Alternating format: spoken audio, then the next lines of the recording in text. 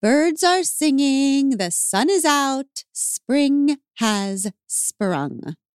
Has your wardrobe followed suit? If not, you can get a refresh with Bombas, my favorite brand for socks, tees, and underwear that also has an amazing mission that we support wholeheartedly. Because for every incredible comfy item that I get from Bombas, they match with a donation to someone who is unhoused.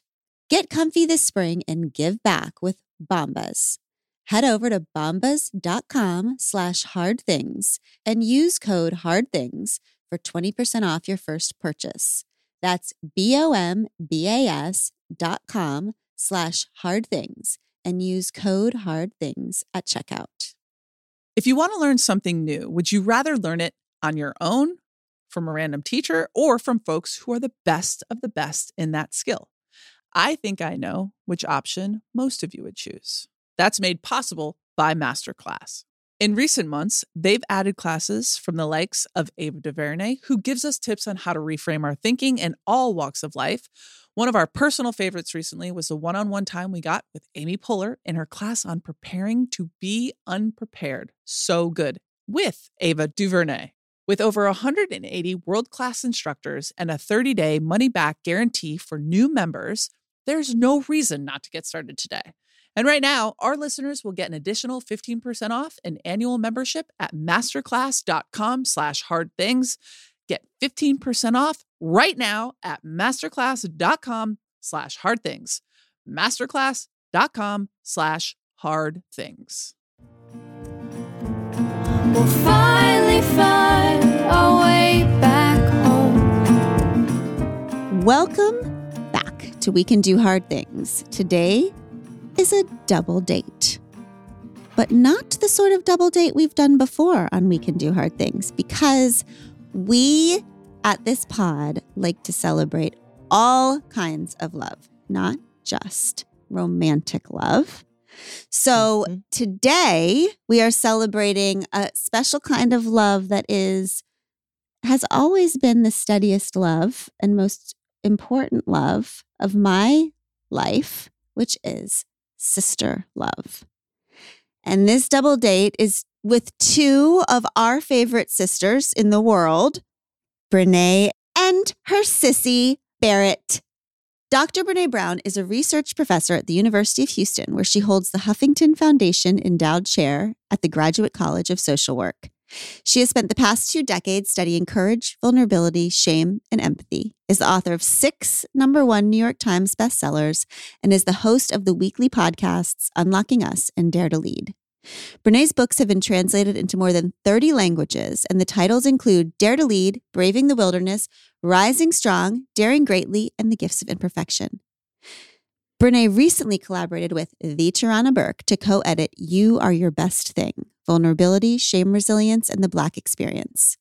In her latest #1 New York Times bestseller, Atlas of the Heart, which has been adapted for television and is now streaming on HBO Max, Brené takes us on a journey through 87 of the emotions and experiences that define what it means to be human. Brené lives in Houston, Texas with her husband, Steve. They have 2 children, Ellen and Charlie. And Barrett Guillen is the Chief of Staff for Brené Brown Education and Research Group. With her team, Barrett supports both Brené and the organization by helping to prioritize competing demands, managing relationships, and building connective tissues and strategy across business initiatives. Barrett holds bachelor's and master's degrees in kinesiology from the University of Houston. After more than a decade in education in the Texas Panhandle, Barrett and her family moved back to the Houston area to join Brené's team in making the world a braver place. Having the opportunity to work with her sisters every day has been one of the great joys of her life. Outside the office, you can find Barrett spending time with her family, enjoying her daughter's games, eating her husband's famous burgers, floating in the water, or on the pickleball court. Welcome, sisters. Okay, Brené and Barrett, the sisters. This is our first sisters double date. We're delighted. Thank you both for joining us on We Can Do Hard Things. There are so many parallels between our sister stories. It just freaks us out. Actually, right now, Pod Squad, you can't tell, but like we all kind of look alike also. It's very weird. So Barrett, about a decade ago, you came to work with Brené during a transition time. So you had just had your baby, Gabby. You weren't sure you wanted to go back to teaching.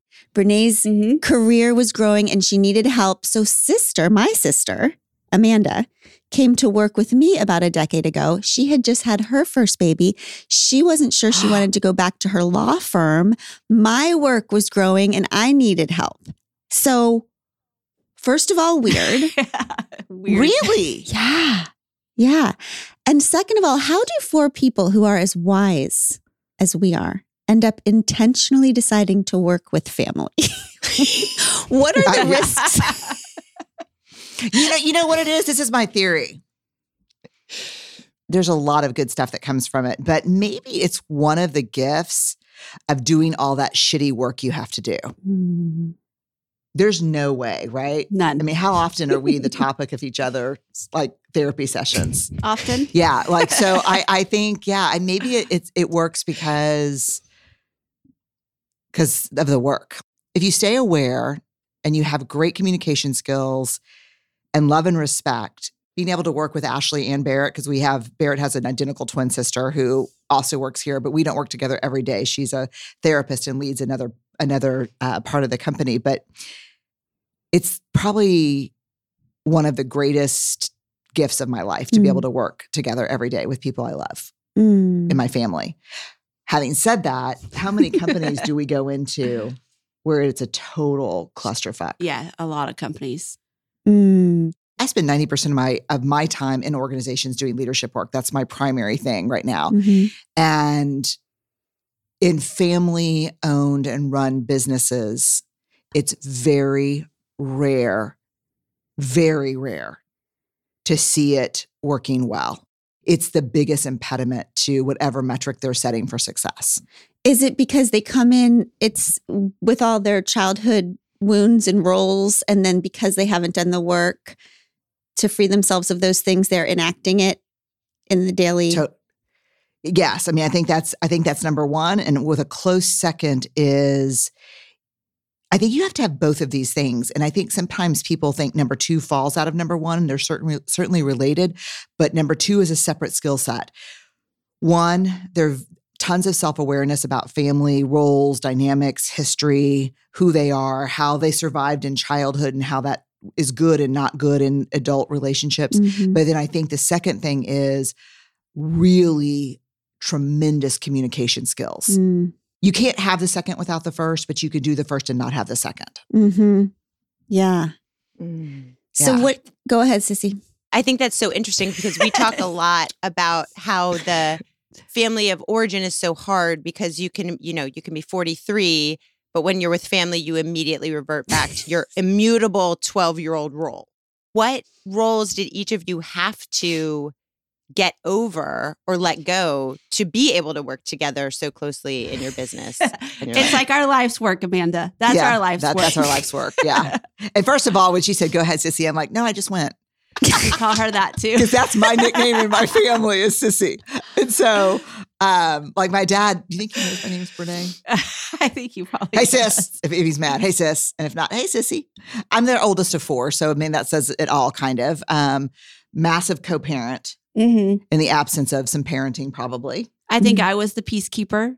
I think I still have peacekeeping in me, making sure everybody else is okay and taken care of and cared for. Yeah. And I'm just like, take care of everything, boss everybody, be resentful. Yeah. I think I wrote an Atlas of the Heart.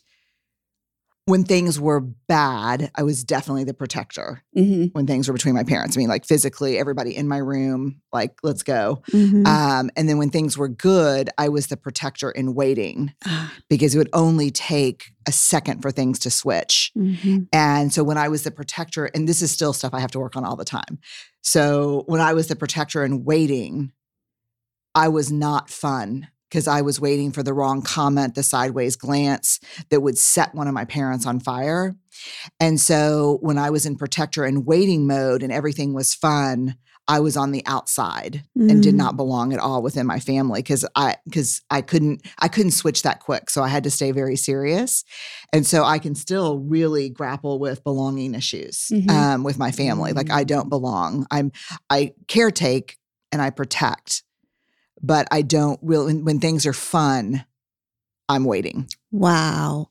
Sister, right? That's you. That's you, sister. Sister is the Jack Nicholson of our family. We're like, relax, have joy. And she's like, you need me on this wall.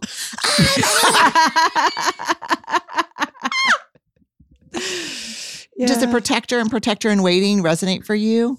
It does. And I think it's also, it dovetails with that. But I think the identity that I am constantly in my life work trying to shed is like the identity of a long-suffering perseverator, trying to adopt the belief that things can come easy to me and that I would still have the same value if they did.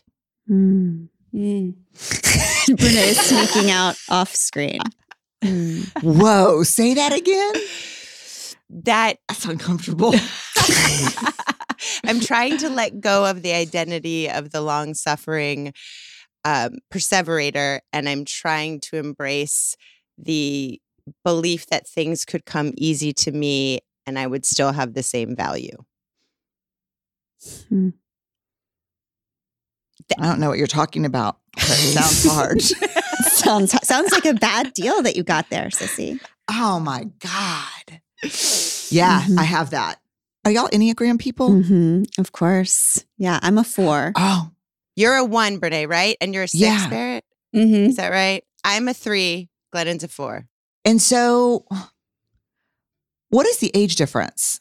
We are 3 years apart, but here's the difference. I jumped whatever it was into addiction very early at 10. So while I'm the oldest sister, my younger sister, Amanda, stepped into protector very early because I was out to lunch, literally, and then throwing up. I had the bulimia and then alcoholism, all the things. So she really stepped into peacemaker, protector, on the wall. And then the second I got sober, when I actually could start taking care of myself, she came on to work with me and, be my on the wall Jack Nicholson of the world. So we chose jobs that reinforced our childhood roles in some ways. Okay, I could never make the ages work because I would have bet everything that you were the older sister, Amanda. Yeah. Yep. Isn't that interesting? I wonder, does it happen with families with addiction in it or mental health? 100%. It does all the time. Yeah. Mm-hmm. And I think it dovetails too with the kind of, again, I think my value is in my performance because I kind of saw that as I was like a kitten bringing little gifts to the door. It was worrisome and troubling what Glennon was going through. So I'm like, look at my A, look at my prize, like if I bring this, it'll all have the equilibrium, right? And so I continued to kind of see that as my value add, that I would bring those things and that's where it came from. Mm-hmm. So. Yeah.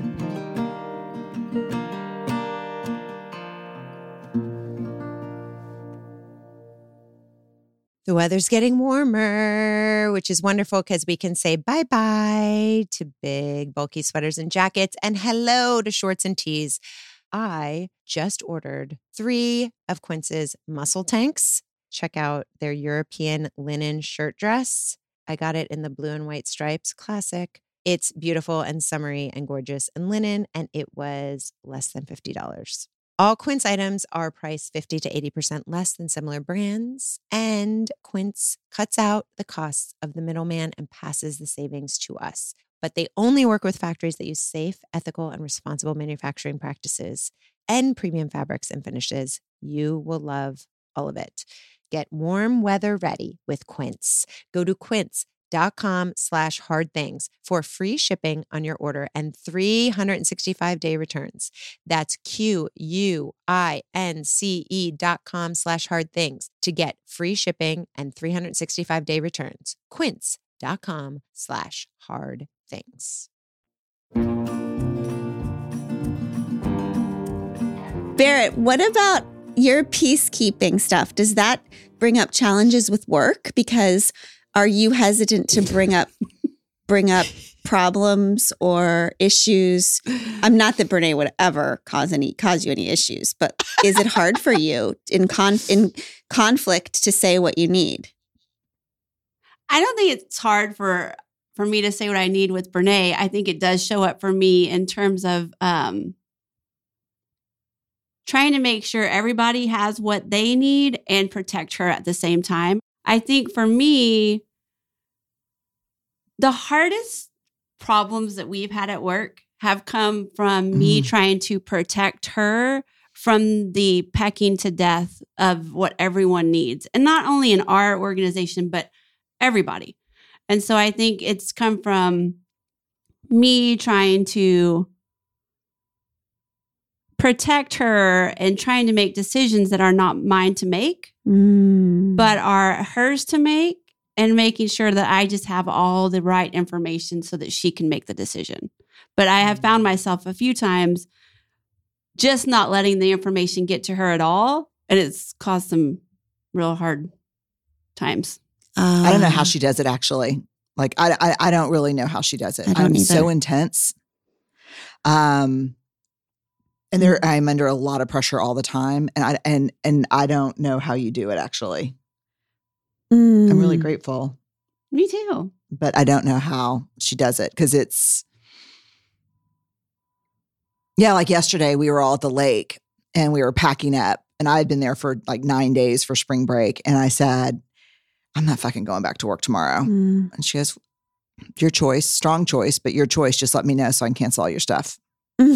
But like, I mean, I knew in the back of my mind she was going to be here, but she would never say, like, maybe early on she would say, look, you got a lot of stuff on your schedule tomorrow and blah, blah, blah. She would not react to that anymore. Yeah. She'd be like, all righty.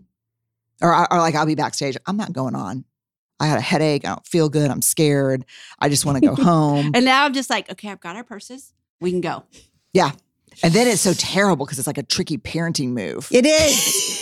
It is. It's been done to me so many times. No way. Oh my God. No, y'all do that too? Look at Amanda's going, oh, this is old news for us. I called my sister one time from the airport. Now, this is on the way to fly to the Librarians Convention where I met Abby. But I called her from the gate. It was the beginning of the Love Warrior Tour. And I said, I'm not going. I'm done. I hate this job. I say I'm quitting once a month. Everything's too hard. Me too. Everything's too hard. It's all, what are we doing? The amount of pressure, it's ridiculous. I don't know. I'm laughing. I told you it was hard. I believe y'all. I mean, I don't think Amanda and I for 1 second would question the pressure or how hard it is, or that you want to quit every No, week. the only person I'd rather not be than myself is my sister. That's the only thing. Me too. That's what I told her. I said the only job that's harder than mine is yours. Exactly. So there's nowhere to go from here. I called and said, I'm done. I'm not doing this tour. I'm not doing this life. I'm not doing this job. Will it be a big deal if I don't go? Okay. And she said, oh, you cannot go. Of course you cannot go. It will be a big deal, but I will deal with the deal and you cannot go. And then I just went because I felt like that was a parenting move. Like, I don't know. That's what I do too. Then I went and God dang, I love those librarians. Yes. And I met Abby. So what if I had not gone? Oh my God. So I have retroactive stress about that. Okay. Speaking of stress, sister, ask about eggshells. Okay. This is a selfish move because it just personally was so huge to me. But you talk about how growing up, it was a loving home and a volatile home. And I heard you essentially say that a child who lives on eggshells becomes an adult who is fearful. And that shook me because I never saw myself as a fearful person. And I've worked hard to not show my fear with outbursts and the kind of things that clearly require people to live on eggshells. But I am afraid. I'm afraid to ease up. I'm afraid of mediocrity and of dependency. I'm afraid that my inability to let go is suffocating myself and everyone around me. I'm afraid that not being okay is just the price I have to pay to make everything okay. And that fear permeates everywhere in my life. And I just wondered how that fear shows up in both of your lives in terms of what that looks like. Because fear can look like a lot of different things, right? Yeah. Whew. God, let me just pause on the eloquence of that question and that thought. I mean, God, that was so powerfully put. That was so beautiful. There's just healing in the way you pulled all that together and wove it together. It was, I can answer, I can cry. For me, I think how it shows up as I'm a number 6 on the Enneagram. I worry about everything. I try very, very hard every single day to not pass that down to Gabby. So I name it. I mean, like the best thing I can do for Gabby is just name it. And I'll be like, I'm going to crazy town right now. So I just want to let you know that that's where I'm going. And I'm going to talk through that with Dad. And then I'll be back and I'll talk to you about it in a minute. So I just try really hard to name it. But for me, constantly I'm like, worst scenario all the time. And one time my therapist was like, when you go through all those scenarios in your head, it's why you're so exhausted because your body experiences those. Yes. So I was like, you don't know me. Yeah. That's my thing. But yeah, so I just really try. I know that's where I'm going to go first. And I just really have to pay attention to it. God, I'm something a that warrior. does serve you in childhood, though, that you doesn't serve you anymore in adulthood. When you're a kid Totally. living in a volatile environment, going through the scenarios is a form of self-care. It's a form of planning. And then you're an adult and you have to unlearn a survival mechanism that worked for you in childhood. It's hard to deprogram yourself. It is. And I'll tell you that as a social worker, one of the things I really appreciate about social work that's different from the allied professions like psychiatry, psychology, even counseling, is this kind of person and environment perspective. And I'm not intellectualizing now, so I don't have to talk about my stuff. I'll go to that next. But I will say one of the things that's interesting, because you mentioned it, Glennon, is that we really, as social workers, get very concerned about pathologizing and mental health diagnoses because so much of what shows up as a diagnosable issue is an incredibly smart survival strategy when it comes to trauma or abuse or volatility or poverty or dehumanization, white supremacy. I mean, these are how you stay alive. And so then to turn them into, especially for women, pathologies.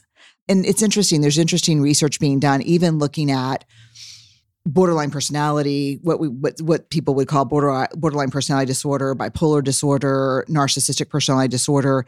How, if you pull back and look at the behaviors, how for many people those behaviors were survival, even down to like the idea of splitting. Like I'm being parented by Glennon and Abby, and I split as much as I can and say, well, she said it was okay if I'm kind of manipulative that way because I'm trying to get something I need and know how to do that in a way that's becomes immediately pathologized when you observe it in an adult. For me, there was a real physical protection issue for us growing up. That's real. And what you said that was so hard for me to hear, Amanda, was like kind of squeezing the life out of things, with control. And always, I write about it a lot in Atlas, always trying to predict, okay, I see this behavior. I heard this comment. I've got 10 minutes to get both the girls here, find Jason. Like these were the things I did. And so when that's imprinted, I think, on our hearts and our minds with a seal of trauma, it's hard to be like, they just want me here for my carefree attitude, my fun-loving personality, and my warm-heartedness. Like, it's not even about a question of, do I have value outside of that role? For me, that's like the second question. The first question is everything going to be okay if I get off the wall? Yes. Because because when you actually get good results, except for your life and your brain and your heart. Yeah, right. But like good safety. Because it's dead inside. But the results out there keep being successful, and you have worried and stressed and controlled your way to that result. It is easy to think, well, if I let go, I will stop earning good results with my sweat and anxiety and intensity. It feels like, oh, that's a sweet idea for you. Exactly. But you don't know what it takes. Exactly. It's like everyone else looks around and says, look how great it is.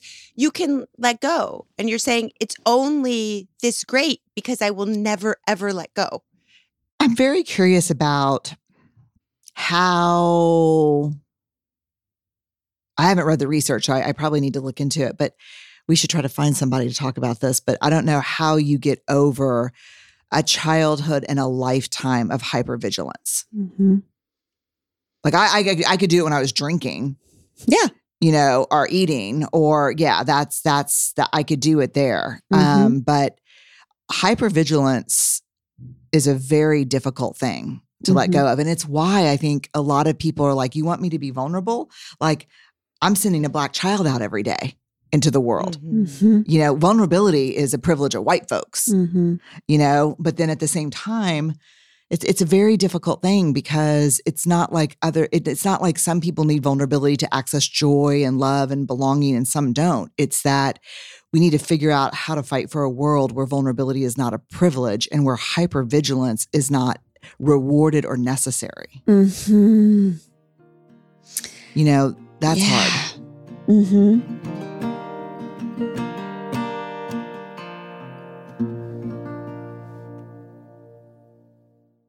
Think about how delicately you hold your baby, you dress your baby, and you feed your baby. We do that because they're adorable, of course, but also because their skin is delicate.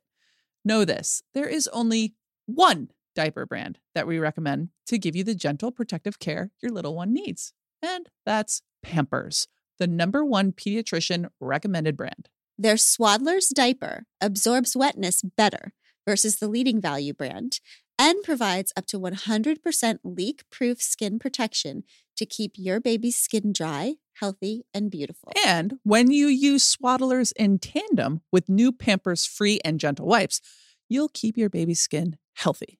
The wipes are made from 100% plant-based cloth, and you won't have to worry about tearing. With Free and Gentle, mess meets its match. That's right. So download the Pampers Club app today and earn Pampers Cash. Redeem your Pampers Cash for exclusive Pampers coupon savings and rewards. How do you two, because we grow up a certain way, some of us pendulum parent, so we go the absolute opposite of what our parents did, which is actually not creative either. It's just a reaction. How do you feel like you're screwing your kids up in ways that you didn't predict you would? That idea that adulthood or parenthood is looking both ways before you cross the street and then getting hit by an airplane. It's like,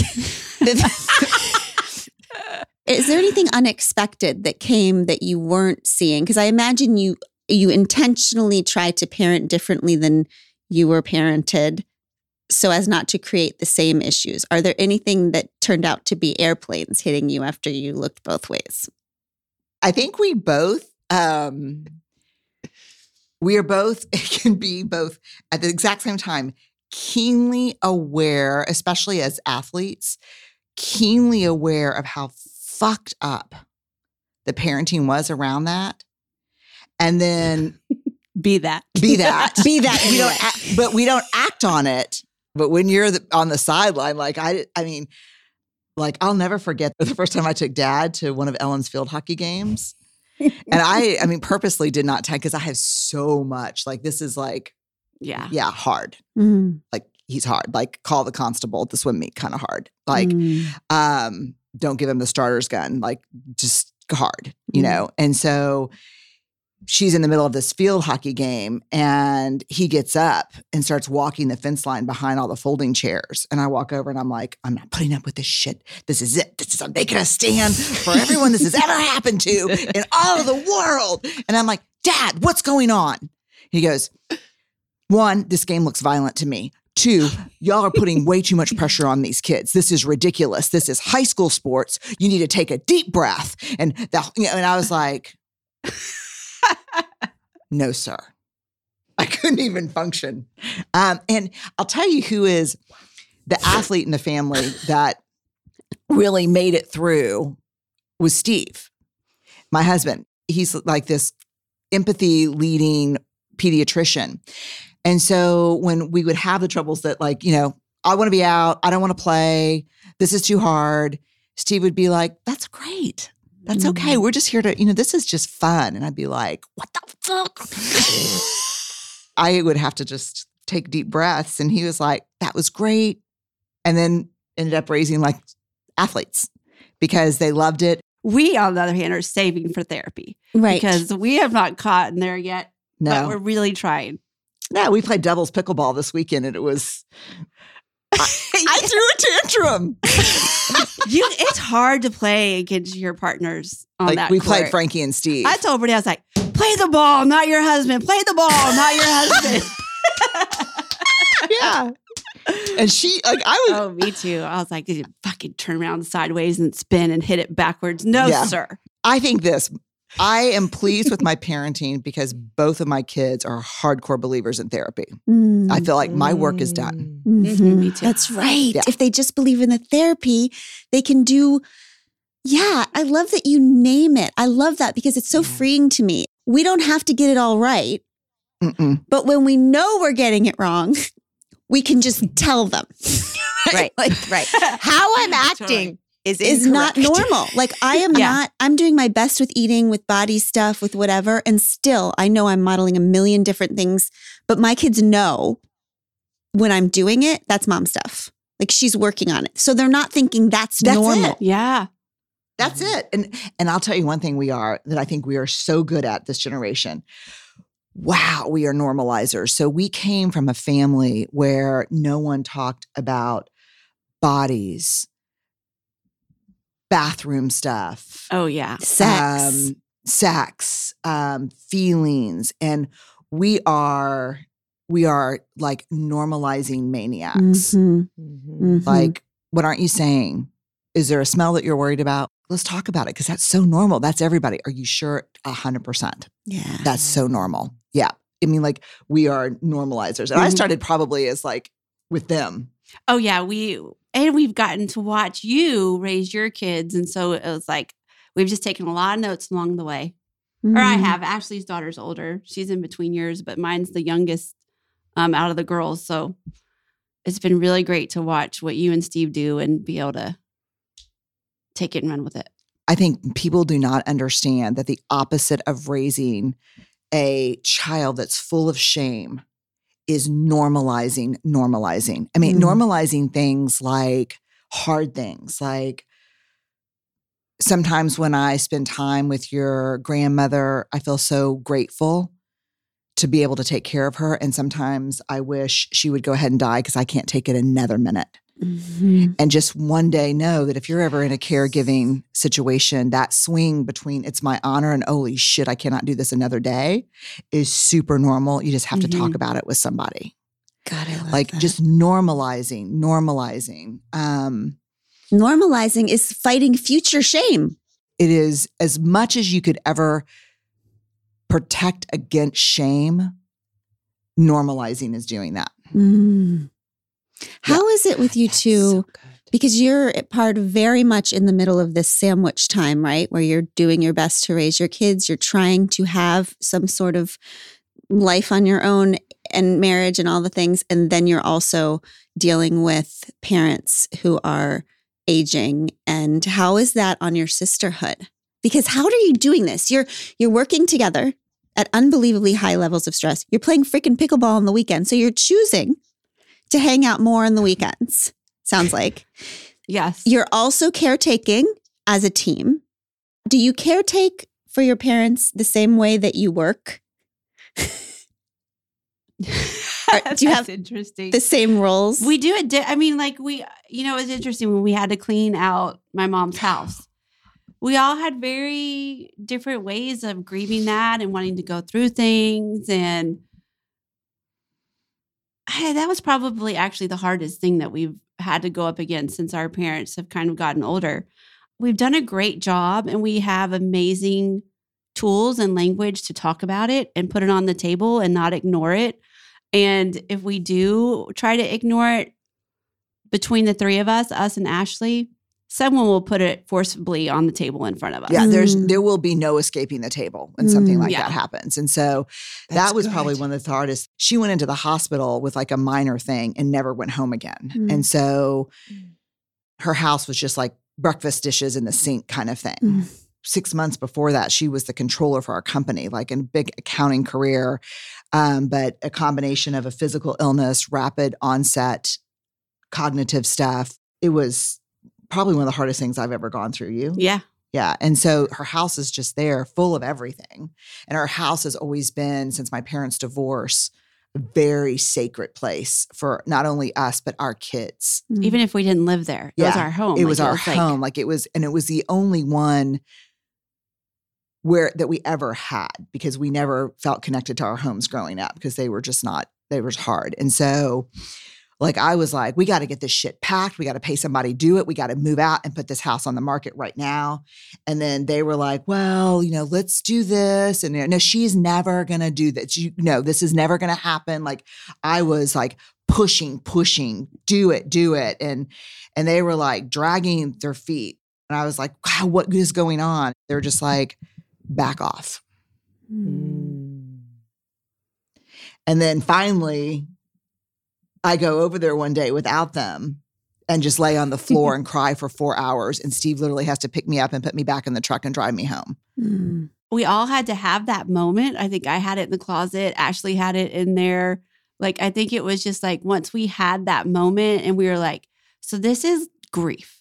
This isn't about packing the house. Yes. This is about, I'm not going to see her every day like I did before. Yeah. She's not going to pick Gabby up from school. She's no longer my emergency contact. Like all those things you don't think about. And so I think once we were like, this is really sad. This is hard. This is grief. We've been shitty to each other. All right. What do we all need to get this shit packed up? But what do we need before we get it packed up? I think Ashley for a while wanted to touch everything and kind of go through, I love this spatula. I would take it, it was like, and then we both had the same. Well, did you ever have the same? I was like, oh, Gabby loved this fork that you expand and you poke people. Like, did you have that? I don't think so. I was running from pain by doing. That's my forte. That would be my do. That I just run from run from feeling by doing. It was once we named it that we were in grief. And then even to the point where I was like, we just have to do what we can. And Ashley's like, I want everything in this pile in storage. And I was like, for what? And then she's like, it doesn't matter. Oh, yes. That's good. And I was like, she's a therapist. And I was like, so we stored that shit. We stored that shit right away. Yeah. And we give each other permission. Like, my phone will blow up one day and I'll be like, not me today. Yeah. I thank God for the circle back. Like, thank God for, man, I was such an asshole yesterday, but it's because all the insurance stuff came in and I was really resentful that I'm in charge of her insurance. The circle back is so beautiful because we could just gives us permission to go back and say, dang, that's not what I wanted to say. Or and that's not who I wanted to be. Yeah. Yes. The circle back and it doesn't matter. God, I love that. Yes. When you're close with someone, giving yourself permission to not explain and just say, it doesn't matter. Put it in storage. That's good. Yeah. What are you all afraid. Okay, if this doesn't make sense to you, just tell me. But sister and I feel like each have beliefs that we're afraid the other one thinks about us. Okay. So We've never told each other what they are, though. But I'm interested. Well, I mean, wait, y'all haven't? Y'all have not shared them? No. But I mean, I think my all the time underlying shame belief is I'm crazy. That's what I grew up with since I was 10 years old. I was in all the offices, on all the medicines forever, so I'm always trying to convince people that I'm not crazy. Like I might be someone who would have a whole book that over and over again says, I am not crazy. I am a goddamn cheetah over and over again, right? I might just say that repeatedly when meeting people. I am not crazy. It's like thou doth protest too much a little bit.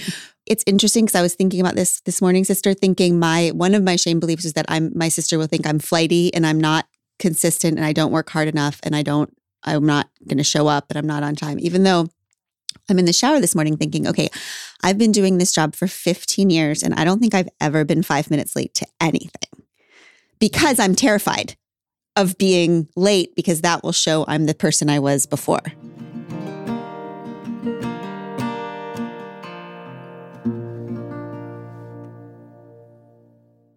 IXL. Remember those 3 letters the next time your child asks you for help on homework.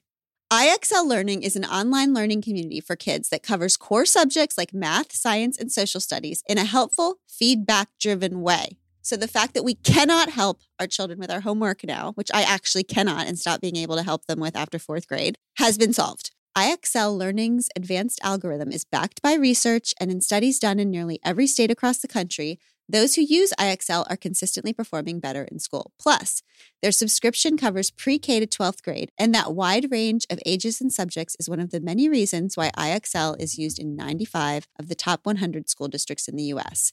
Make an impact on your child's learning. Get IXL now. And We Can Do Hard Things listeners can get an exclusive 20% off IXL membership when they sign up today at IXL.com/wecan. Visit IXL.com/wecan if you cannot help your child with their homework anymore. And there, get the most effective learning program out there at the best price. So, first of all, sister, do you think you know what you're afraid that I think of you secretly? Yes. Oh, I can't wait. I am afraid that you think that I am inventing the stress that I hold.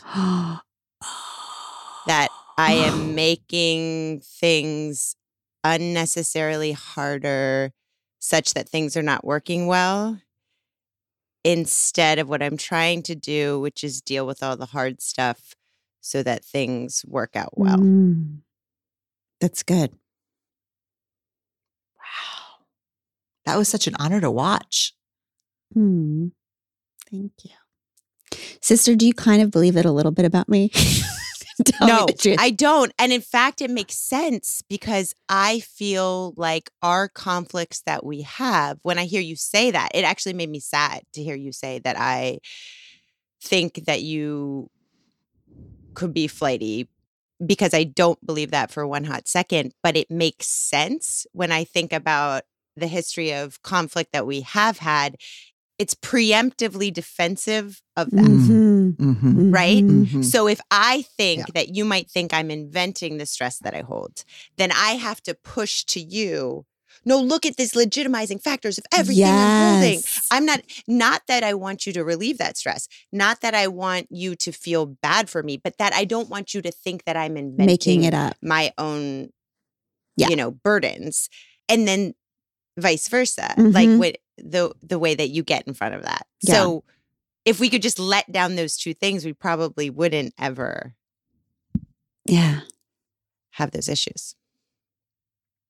What about you two? Do you have any secret fears that the other might believe about you? It's a hard question. Yeah, it's a really hard question. And I was just so intrigued watching y'all so beautifully. Y'all are so sweet and respectful to each other and kind and loving that I was just didn't even think about what I was going to say. No, I was just listening too. Yeah, me too. I think those self-protective thoughts just go back so deep. They run so deep and so hard. Mm-hmm. Do you have one? What I would say is, I think that I worry sometimes that you think that you're not ever able to see the cracks kind of in our systems because I cover for everybody and do everybody's job. Does that make sense? Yeah, I think that. I just want to say a little bit. I think you're inventing stress sometimes, sister.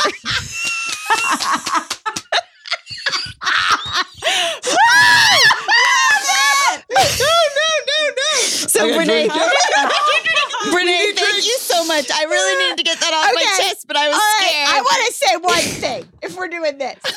I think that you have the ability to live 6 feet off the ground because I'm holding your ass up. There we go.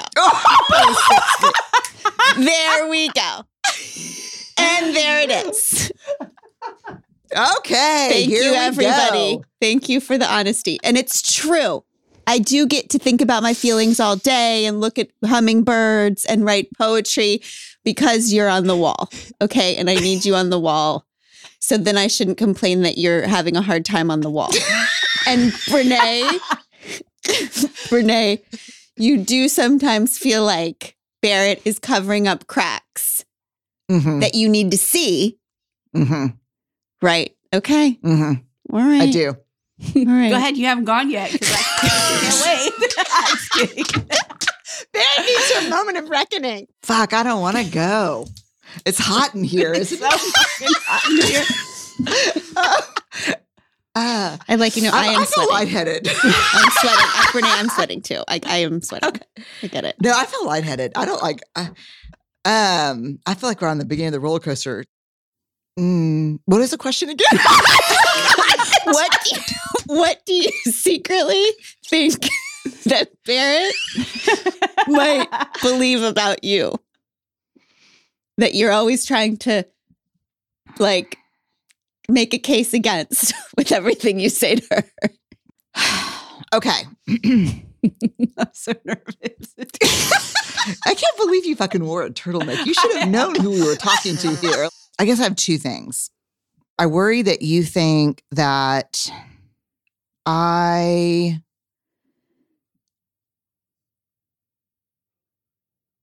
am never content or happy or pleased because I set the bar so high. And then I also can worry sometimes, but this is less so. Like, sometimes I worry that people don't believe me when I say I can't do anymore. But I don't think that's about you because you're usually the first one that says, she's not fucking kidding. You're usually the one that says, like recently I had to cancel a big event. Like I was headlining a big event. And I didn't know what was wrong. I thought I was crazy. Like I actually thought I was crazy. Like really like talking to Steve about like, do I need to go into like Menninger, like some kind of inpatient thing? What do I need at this point? I was having a ton of anxiety and the only thing that countered the anxiety was depression. And there were a lot of hard things going on in the world and then also at home. And then I coughed and Steve was like, that doesn't sound good. This was when you said, you cannot do this event. And everybody was like, she has to do the event. And you're like, she's not doing the event. I don't care. She's not doing the event. And this is going to be one of the hard calls that we have to make, but she can't do the event. But then it turned out this was like 3 weeks ago, that I had pneumonia. Wow. And so my heart was racing because it was doing the work that my lungs couldn't do. And then the depression was I just wasn't getting a lot of oxygen. It was just, I was sick. When we were having that conversation, she said, if I felt physically the way I do mentally right now, there's no way I could get out of bed to go do this. And I said, that's all you should have to fucking say. That's right. You should not have to say anything else. You should not go. Because if you felt that way mentally, you're just going to come back even worse than when you went. Mm-hmm. And it was to the point where I was like, am I going to be able to get on stage and do anything? Or am I going to is something bad going to happen? Mhm. Have you ever felt like that, Glennon? Mm-hmm. I once, Brené, went on stage with a port in my arm full of IV liquids because I had to get on stage. I was already there, but I was so sick. So there was thousands of people there. They could only get the IV to me with 12 minutes left before I went on stage. So they pumped me full of 12 minutes, didn't have time to take out the port. So I had to go on stage with a port in my arm. Does this make any sense? So hard. Right? God, that's hard. Jesus. And then I walked Yeah. off stage and they had the thing and then they pumped me right back to give me the rest of my IV. But I think what you said is so important to everyone. But what you just said can apply to everyone. Brené, you said, I worry that people won't believe me when I say I can't do anymore. Mm-hmm. And it's true. People don't believe you. People don't believe me. And also, every now and then, Barrett will be like, fuck your dig deep button. Your dig deep button's the worst part about you. Mm-hmm. And I was like, what? And she's like, no, it's just you've got a level of go.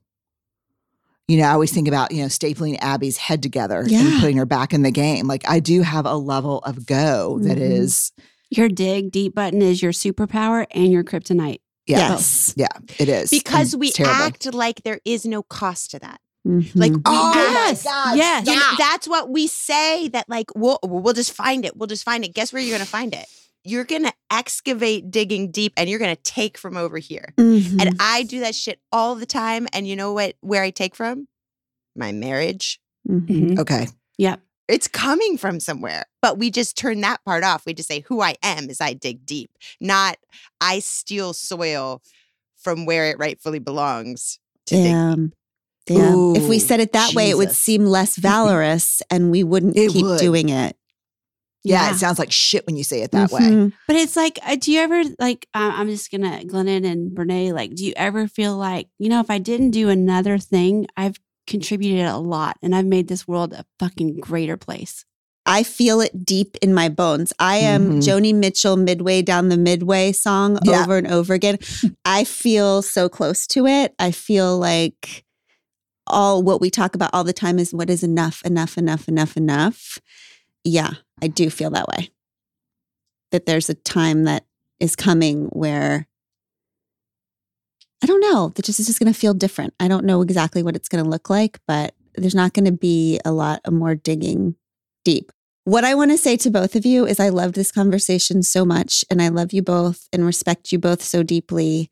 I think the whole world's going to be watching Atlas of the Heart on HBO Max. All three of us have had real beautiful and difficult conversations as a result of watching, as what you people always do with your work. It's exhausting. As you people also do, with your work. It's exhausting. I will say, just before I jump, that it's been such a pleasure to watch our teams so support each other. And I'm like so grateful every time I get to talk to Amanda or email Amanda about something crazy that's coming up. So thank you. When people say stand on the shoulders of others, like, I feel like the way you guys support each other has been so amazing. And so it's been really fun to watch. Yeah. Barrett, I admire you very much and I see you. The sister keeper in me sees and honors the sister keeper. Yes. And we are going on vacation without the other sisters. So yes, high five right Get here. ready. Bam. Get ready, Barrett. I'll plan it. I'll bring the poetry and pictures of hummingbirds. I don't think we're invited, sis. Oh, that's right. That's right. Okay. Love you both. Love you all. We will y'all. see you next time on We Can Do Hard Things. I give you Tish Melton and Brandy Carlisle. I walked through fire, I came out the other side. I chased desire, I made sure I got what's mine. And I continue to believe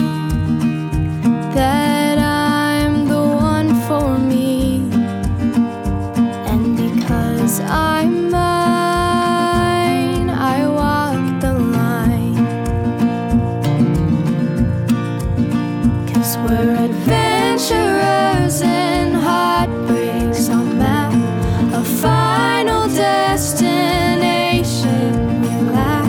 We've stopped asking directions to places they've never been.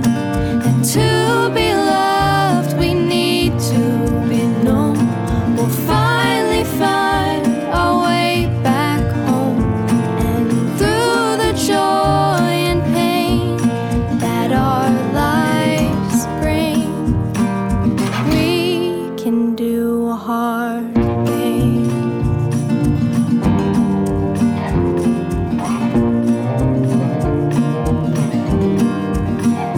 I hit rock bottom, it felt like a brand new start.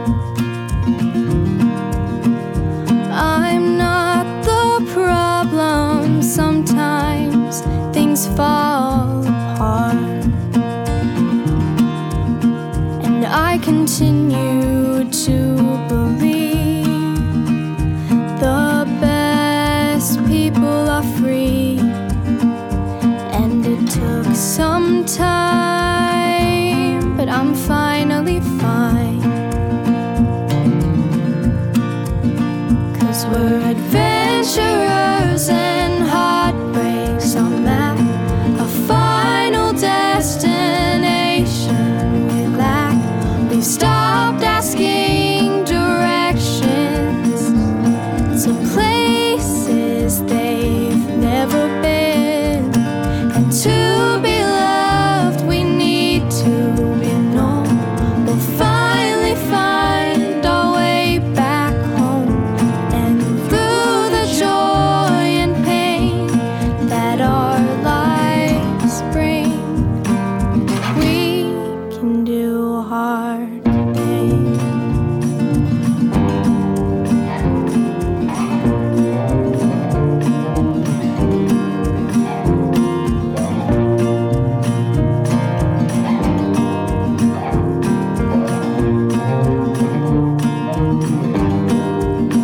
Cause we're adventurers and heartbreaks on map. We might get lost, but we're okay with that. We've stopped asking directions to places they've never been. And to be loved, we need to be known. We'll finally find our way back home. And through the joy and pain that our lives bring, we can do hard things. Yeah, we can do hard things. Yeah, we can do hard things.